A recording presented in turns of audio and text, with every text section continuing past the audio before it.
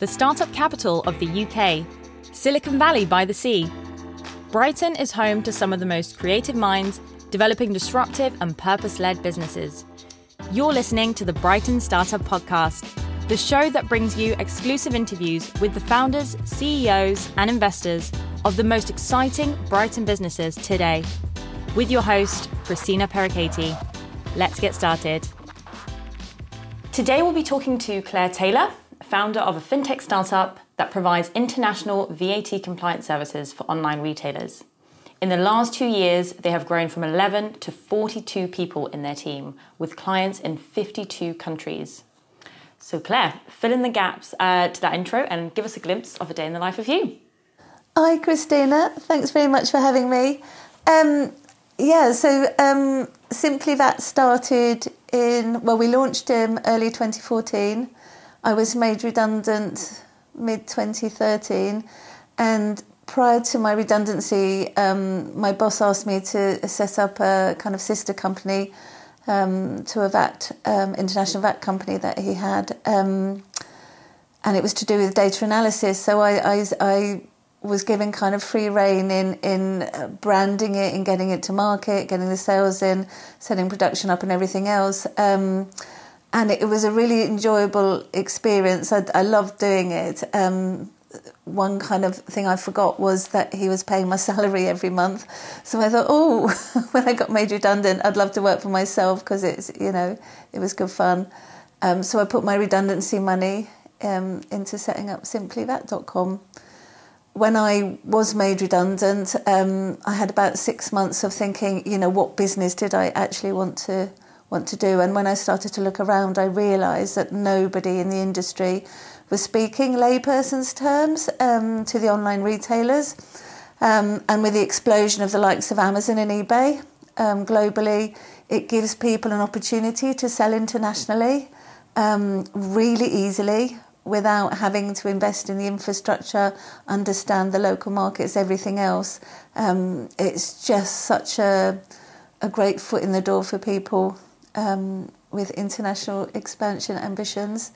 But the one thing they were forgetting were the rules to do with VAT. So having been in client management in international VAT, there was many a time you sat in a room with a VAT consultant and they could have been talking double Dutch. So I just wanted to take the smoke and mirrors out of what they were saying and making it really easy for people to understand what they had to do. Obviously, because this gives them sustainability in their business. Many people set up these businesses have no idea about the international VAT rules, and actually it's a ticking time bomb. They could think they're sitting on something profitable and all of a sudden the tax authorities are knocking on their door and saying you should have been paying VAT in France or Germany. You haven't. Here's your VAT bill and here's a penalty to add insult to injury. So we're all about educating people, getting out there and letting them know what they need to do to make their businesses stay successful and compliant. So a day in the life of me, very varied. I'm never bored, it has to be said. I don't think I've been bored since it started.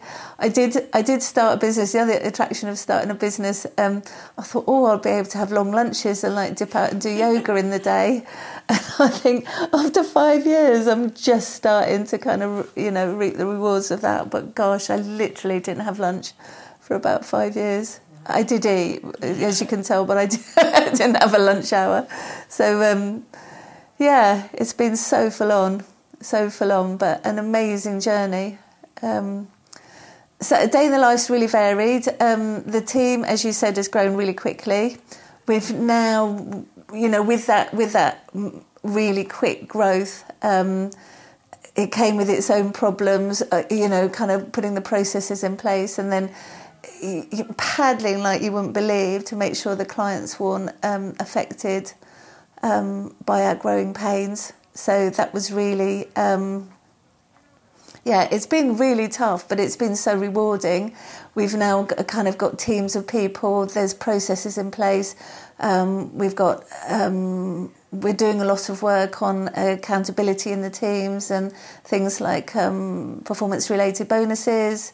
We've got share options. We've got employee engagements. We're really looking after our people, and a lot of people really love working there. They say it's like a family. So we don't always get everything right, but we really try hard.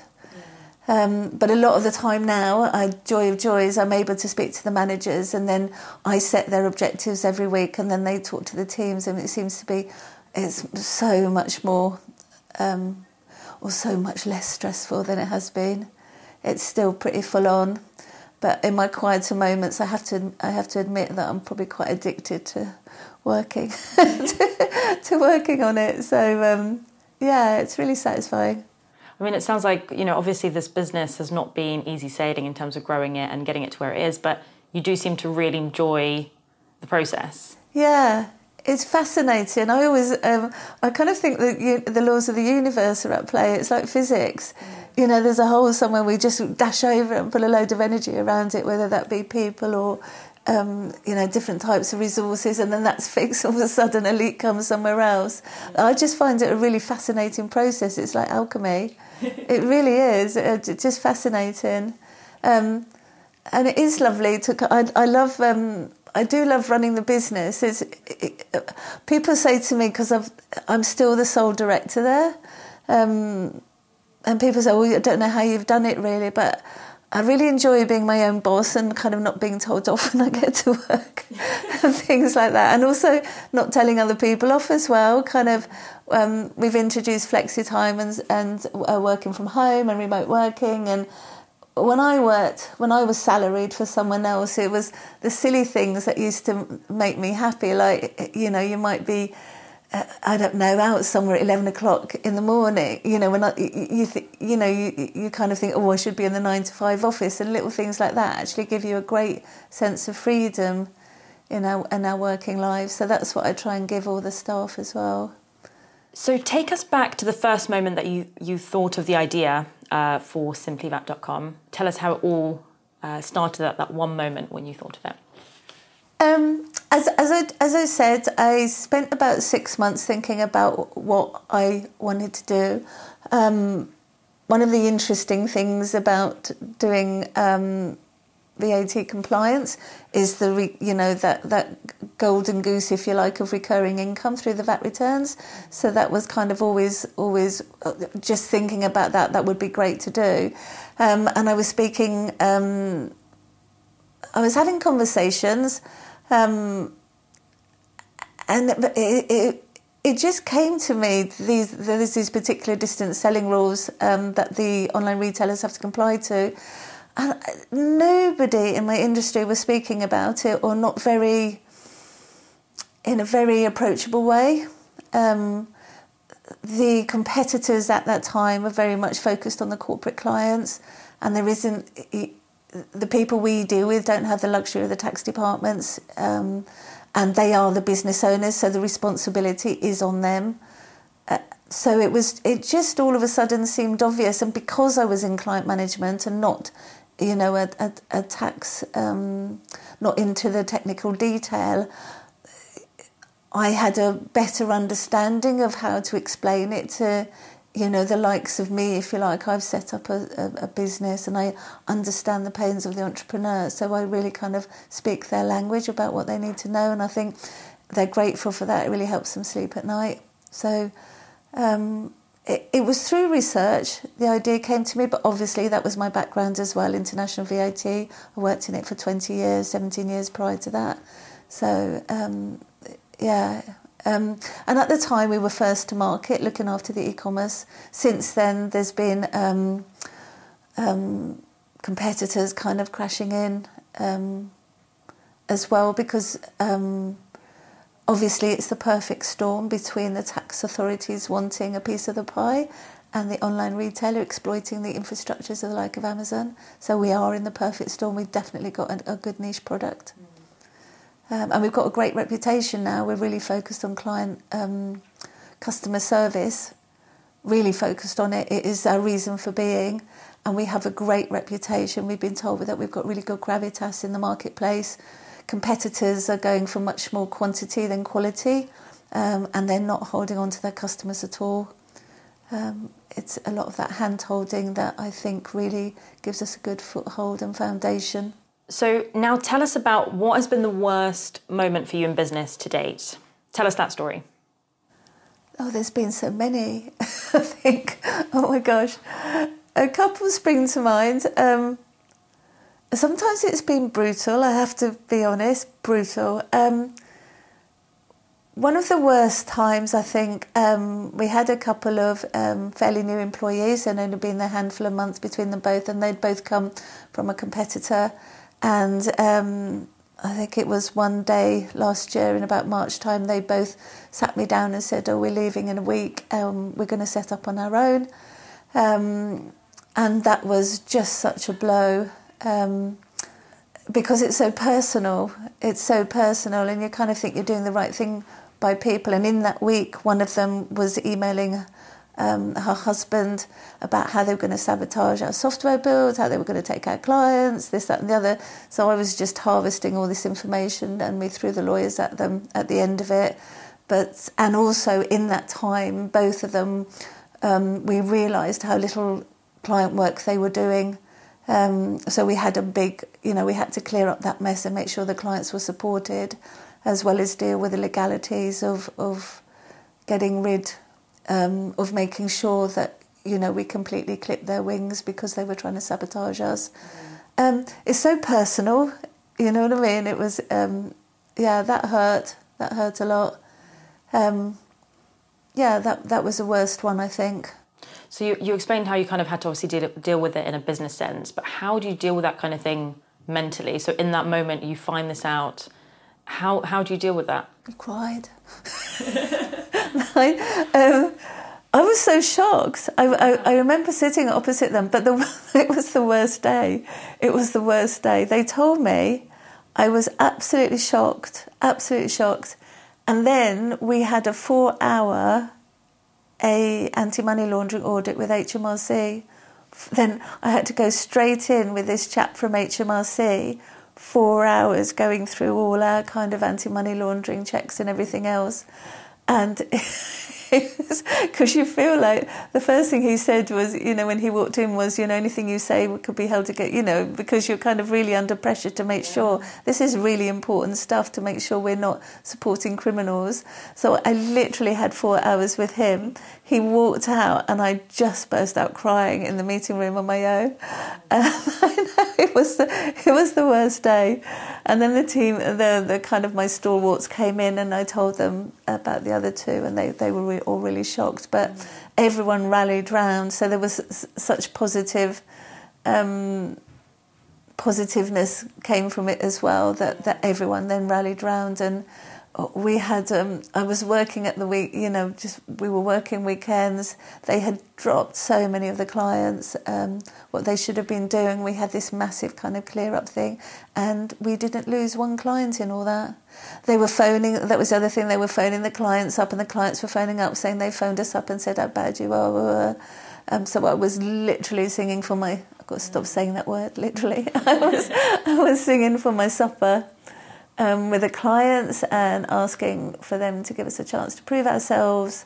Yeah, it was hard. Yeah, so really tested the company and you as a leader. Yeah, and I think the thing is, because before I started SimplyThat.com, I worked for someone else, and he was an entrepreneur, and his company grew to about 80 people, then dropped down to about 10 people.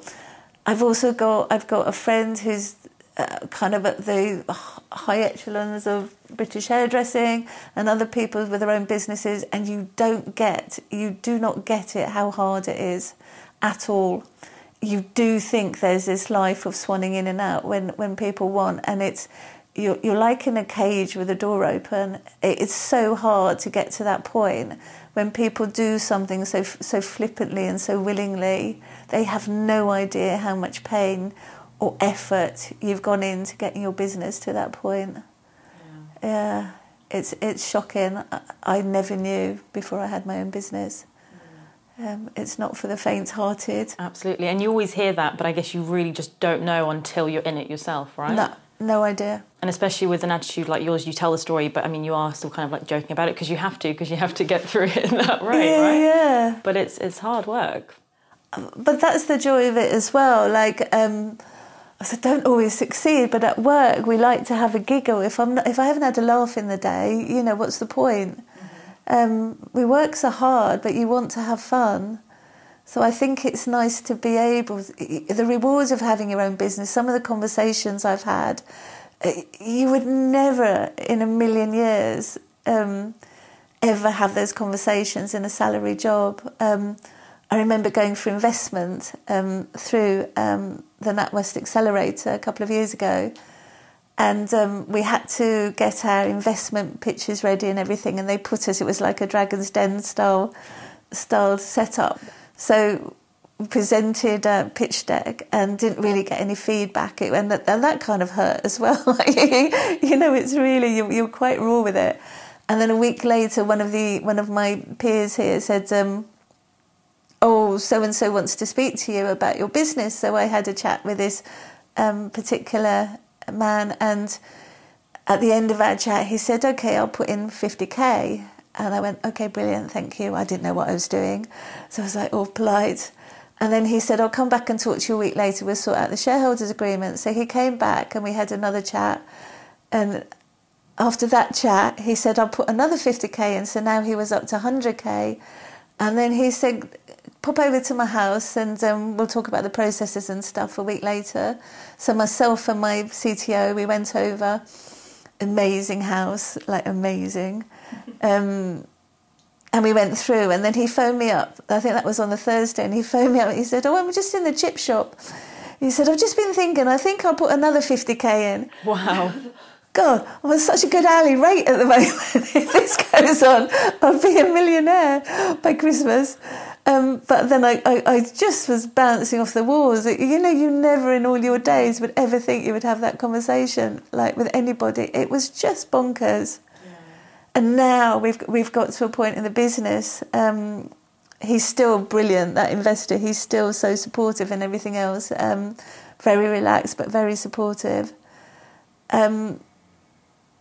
But now if he said to me, "If you need 50k, I'm kind of like, well, that doesn't really cover half the month anymore." Do you know what I mean? That's where the conversation's gone in 2 years.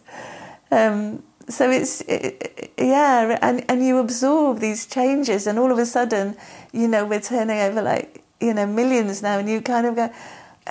I used to look, when I first started, I had about 14 months of not having any clients. And I used to look at your accounting package and go, "Oh, I just want to raise one invoice. I wonder what it would feel like." And now, do you know what I mean? We've got a team of people raising invoices, and you just absorb it. It's crazy. It's super crazy. Yeah. Amazing. Yeah. So, Claire, even though you have worldwide reach now, your business is based in Brighton. So tell us about what made you decide to stay here, and what is it like running your business from this city? Well, I love Brighton. I'm ex-London, hate to say, it came down about 22 years ago. And the quality of life, even to this day, having lived and worked in London for a number of years, it just always gets me 22 years later. I gave up my car at the start of spring this year because I thought I've got to make myself get fit. So I gave up my car and I've been cycling along the seafront to work. And I just still can't get over the joys of commuting down here. That is my commute to work, instead of being in London and having like 100,000 potential killers in your face for breakfast. So I love Brighton's quality of life. I started the business from my bedroom, and then we've just kind of grown locally. I always want that quality of life of not having to commute. We're really getting challenged at the moment with the whole Brexit thing. We employ a lot of EU nationals. We need the languages. But we love a multi-nationality, cultural kind of company anyway. And it's difficult to get some of the languages now. Also, if Brexit happens, we could lose like about 40% of our business overnight, and people say, why can't you, kind of plan for that? But when you're a small business, your resources are used up to the hilt, but also the government's not telling us what to plan for. And with the VAT rules, the changes, they're going to come at that point in time. It's not like we can divert our supply chain or anything else. It's very, very strange times. So that has an impact, and we are trying to be proactive in managing that. I hope it doesn't happen. I think it's the worst case of self-harming ever. I am shocked at the politicians and the lack of empathy with businesses at the moment. I think it's all criminal. I absolutely think it's criminal. So that really, don't get me started. That really annoys me. But if Mr. Johnson is listening, I want a word. Yeah, I mean, honestly, I really want a meeting with someone just to tell them how detrimental it is to us. But anyway, don't get me started. Right, we won't. So, Mr. Johnson, if you're listening, please take note. Yeah. So, Claire, what is the one principle that you live by, business or personal, that drives your success? I really, do you know what it is? And I think it's really true, and I didn't realise this, but actually it's starting to become more and more transparent. I'm a real people pleaser. I hate to say no, like any way in life, and that really annoys me sometimes, because my saying yes falls out my mouth, and inside I'm going, what are you doing? What are you doing? But I like people. I like to be able to support and help people if I can. And I think this has been my ethos. One of the absolute values of our business is our customer service. Sometimes we haven't always been brilliantly commercially viable because we'll be trying to help and and we're not charging, even sometimes we don't charge any, but we do charge, but you know what I mean? We're very helpful, and we go above and beyond all the time. And I think to have that purpose in a business is really important, to have that focus. Everything we do is about making the customer happy. Yeah. And we've done a lot of work with a great coach, actually. Shout out to Claire James. We've been looking at instilling the mission and the values of the company in with the team. So we start off with the mission of the company and the values, and then each individual member of staff, their purpose within that mission. Mm-hmm. So everybody's always feeding in. Everything they do feeds into making the customer happy, making sure we don't get penalties, making sure we don't miss deadlines, etc., etc. And in all that, actually, we have an internal ecosystem of making sure your colleagues are happy. If you've asked your colleague to do something, make sure they've got time to do it, they're supported. And if they do it for you, that you know what I mean? It's all about real respect. We always have a lot of empathy with our customers, because I suppose we're coming from the same place, a small growing business. Always get on the phone to people, have a chat with them, rather than just be a faceless organisation. Yeah. I really think it stood us in good stead. Amazing. So do you feel that you've really had to work hard to build that culture? Or has that kind of naturally happened because of the way that you've led the team from the beginning? I believe it's natural. It's really organic. I suppose it's the type of people we employ as well. We want, you don't often surround yourself with not like-minded people. Even you only notice it when all of a sudden you meet someone that doesn't have the same values, and it can be quite shocking, because you naturally surround yourself with people who think like you. So I think that has happened naturally, definitely organically. But I make sure, if we've got sometimes we don't always get things right, but it's, for me, it's how we then react to that. Making sure that the client is supported. Yeah, we had a 1-star review on Google, and this chap recently, and I looked at the history, and it was. I have to put my hands up. It was a dog's dinner, but I've got in touch with him personally, and now I'm working through everything and making sure it comes to a satisfactory end. And to be honest, he's not good. I haven't even asked him to pour that star down, but I just want to know that I've done all I can to make sure, we didn't upset his, ultimately upset his life, and that he goes away with feeling, that we respected him at the very least. And I think the one thing these days is people don't think they've got a voice, so make people feel like they've been heard and that you do care about, their experience. I think that's really important. Brilliant. And something that I know about you from chatting to you previously is around how important it was for you to set that kind of strong vision from the beginning, or actually after you'd set it, you realised how important it was. Yeah. Can you tell us a little bit more about that? I have a vision. I was going to break into song now. I always had you have a vision, but I wasn't articulating it to the team. So when you actually spend time articulating it, everyone goes, "Oh, that's where we're going." It kind of makes it. And I think as well, one of the things I did, it's just a bit spooky actually, but I think in 2012 I drew a picture. This is before I'd even thought about leaving my, job at the time. But I suppose it was in my mind because I was enjoying the autonomy of setting up this company for my boss who was paying me. But I did this picture. I drew this picture with kind of coloured felt tip pens.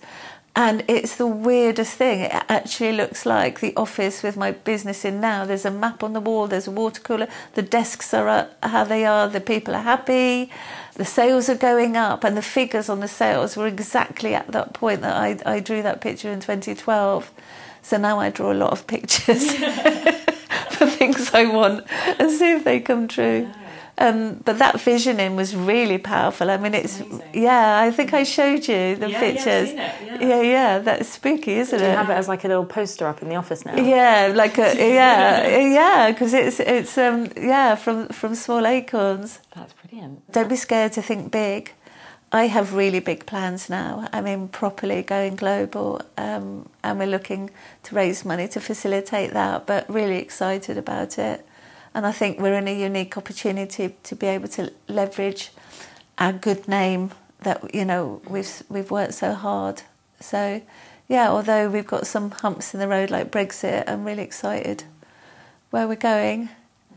Yeah, we'll see.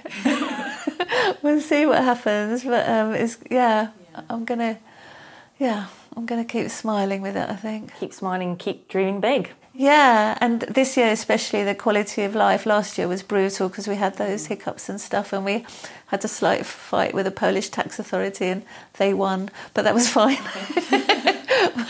but this year I'm all about, like the cycling, and I'm looking after myself, and and making sure the business is much more. All the clients will be glad to hear the business is much more stable. Not that it wasn't stable, but the processes are very tight now. Which is exciting and satisfying to have to have been able to do that. Yeah. To kind of wrap around the business and have a clear vision of this is how I want it to work. And interesting things like the kind of business jargon, KPIs, key performance indicators, and all this. But people need to know where they're going, so we're working really tightly on those, and it's making for a much. Not that the team are, happy, but they're much more secure now. Yeah. I think, less kind of flaying around. Yeah. Great. So on that note, Claire, what are you most excited about right now? What I'm most excited about, I think I'm really looking. I know it's going to be really tough, but the investment raise we're going for is going to be an interesting journey. So I really want to get my teeth into that. And really, obviously you're out there and you're in front of expert investors, if you like, so it will be really interesting what they think about the business. We've had a bonkers organic growth till now. I think we've got a really good track record to where we are. So I'm interested to see if they have as much faith in it as I do. Yeah, it'd be an interesting journey. It's such a different time now for you and going for an investment raise. A big one, like a big one. So yeah, I don't know. It feels like we're coming of age a bit, but we'll see. We'll see. And Claire, if people want to learn more about simplyvat.com, where do they go? Obviously, simplyvat.com is the first port of call. Yeah. If they want to learn more about you or follow you guys on Twitter? Yeah, so our Twitter handle is simplyvat, and people can get in touch with me. And my email address. Do you want to share that? Yeah, no, it's fine. Email me. You know, we're really open and approachable. So if you have any questions, it's Claire with an I and an E, claire.taylor@simplyvat.com. Yeah, it'd be nice to hear from people. Great. And one more thing, if you sell online internationally, get in touch, because I will help you sleep at night. Brilliant, Claire. Thank you so much for talking to me today. It's been really interesting to hear about your journey, and you're very, very inspiring to many entrepreneurs in Brighton. So thank you. Oh gosh, thank you very much. You've been listening to the Brighton Startup Podcast. Be sure to check us out at brightonstartup.com and join us next week for another episode as we continue to discover Brighton's most exciting startups and the people behind them.